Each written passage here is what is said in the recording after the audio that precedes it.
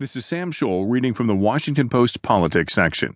Court appears divided on contraceptive coverage, with Kennedy raising concern, by Robert Barnes. The Supreme Court was divided during a tense oral argument Wednesday over whether religiously affiliated organizations, such as universities, hospitals, and charities, should be exempt from the Affordable Care Act's mandate that employees receive contraceptive coverage. The court's four liberals were supportive of the Obama administration's position that it has offered